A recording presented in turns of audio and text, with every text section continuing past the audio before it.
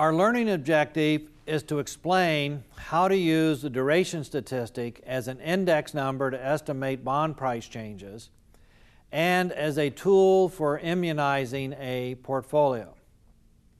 Interest rate risk, which we defined as the risk associated with changes in market interest rates, has two components to it: price risk and reinvestment rate risk.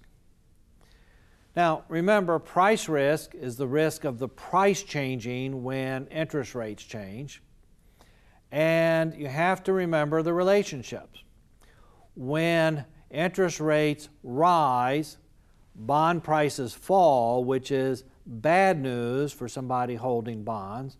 And when interest rates fall, bond prices rise, which we normally think of as good news for someone holding bonds. Now, reinvestment rate risk, remember, is the risk associated with what you will be able to reinvest your coupons at when interest rates change. And so when interest rates rise, if you're owning a bond portfolio, that actually represents good news because it means you will be able to reinvest your coupon payments at a higher rate than you previously thought you would. So an increase in interest rates is good news for someone who is planning to reinvest the coupon payments.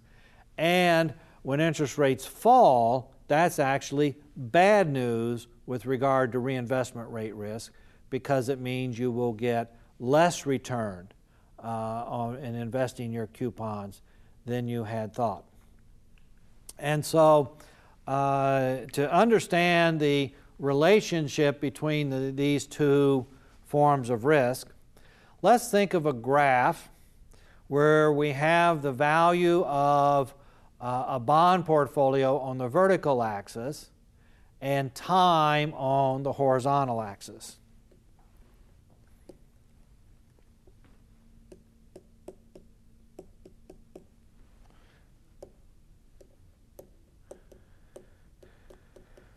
So value of the portfolio on the vertical axis and time on the horizontal axis.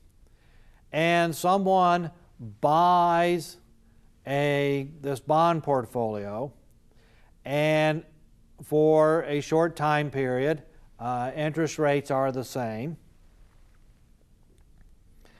And so nothing particularly happens to the value.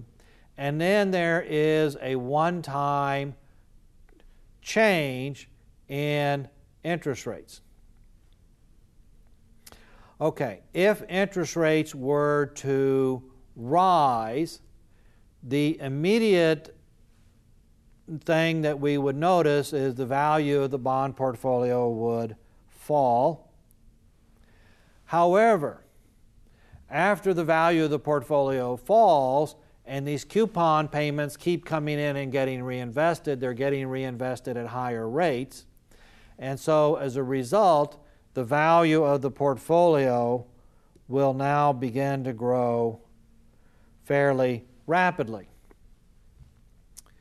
Now, let's suppose that instead of interest rates rising, interest rates had fallen. Well, if interest rates had fallen, then initially one would see that the value of the portfolio would go up. However, when one goes to reinvest one's coupon payments, you won't get as good of a yield on your reinvestment, and so as a result, the portfolio will now grow at a much slower rate than it had previously grown at. Okay, suppose now nothing had happened to interest rates. You buy the portfolio and nothing happens. Well, then over time, your portfolio would have, as in the other cases, continued on a normal upward growth path. But what you would observe, assuming that the change in interest rate was symmetrical, that is, whatever the decrease was, the increase was of the same amount, then you would notice over time that the value of the portfolio would end up being the same as the original value would have been at one point in time, regardless of which direction the interest rate changed. Okay? And that's what creates the opportunity for what we call immunization. If you can set the duration statistic for your bond portfolio equal to what we would call your desired holding period. So if we start with the assumption that an investor has a known desired holding period, and you set the duration statistic for the portfolio equal to this holding period, and then there is a one-time change in interest rates.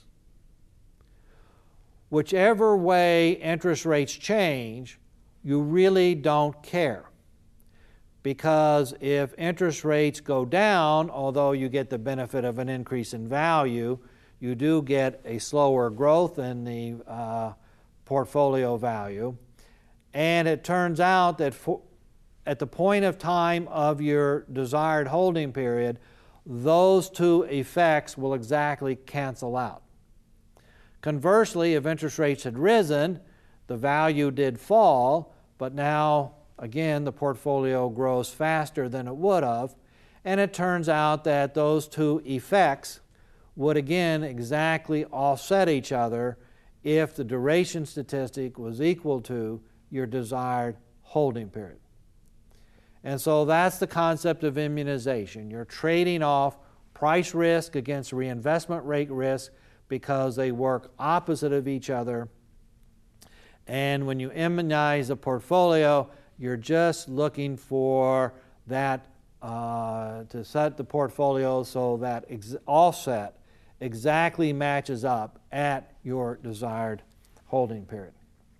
Okay, so how do you immunize a portfolio?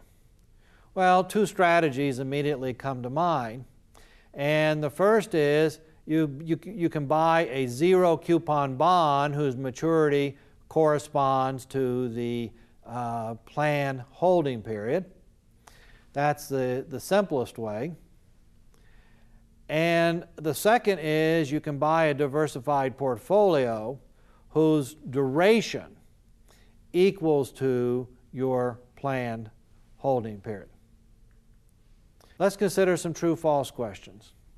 If you hold a bond portfolio, you are always happy when interest rates fall. Well, that's the immediate effect, of course, is you are happy, but it depends on how long you plan to hold the portfolio. So if you have a intention for a very long holding period and interest rates fall, then the reinvestment rate risk exposure may actually be substantially larger than the immediate price, the benefit on the price risk. And so this statement has to be considered false because you are not always happy. There are some circumstances in which you would not be happy when interest rates fall. If you are getting ready to buy bonds, you are always happy when interest rates rise prior to the purchase. That one's true. If interest rates rise, bond prices will fall because you haven't bought yet. You're not really concerned about reinvestment rate risk issues, but the rise in interest rates means you can buy the same portfolio for a lower price.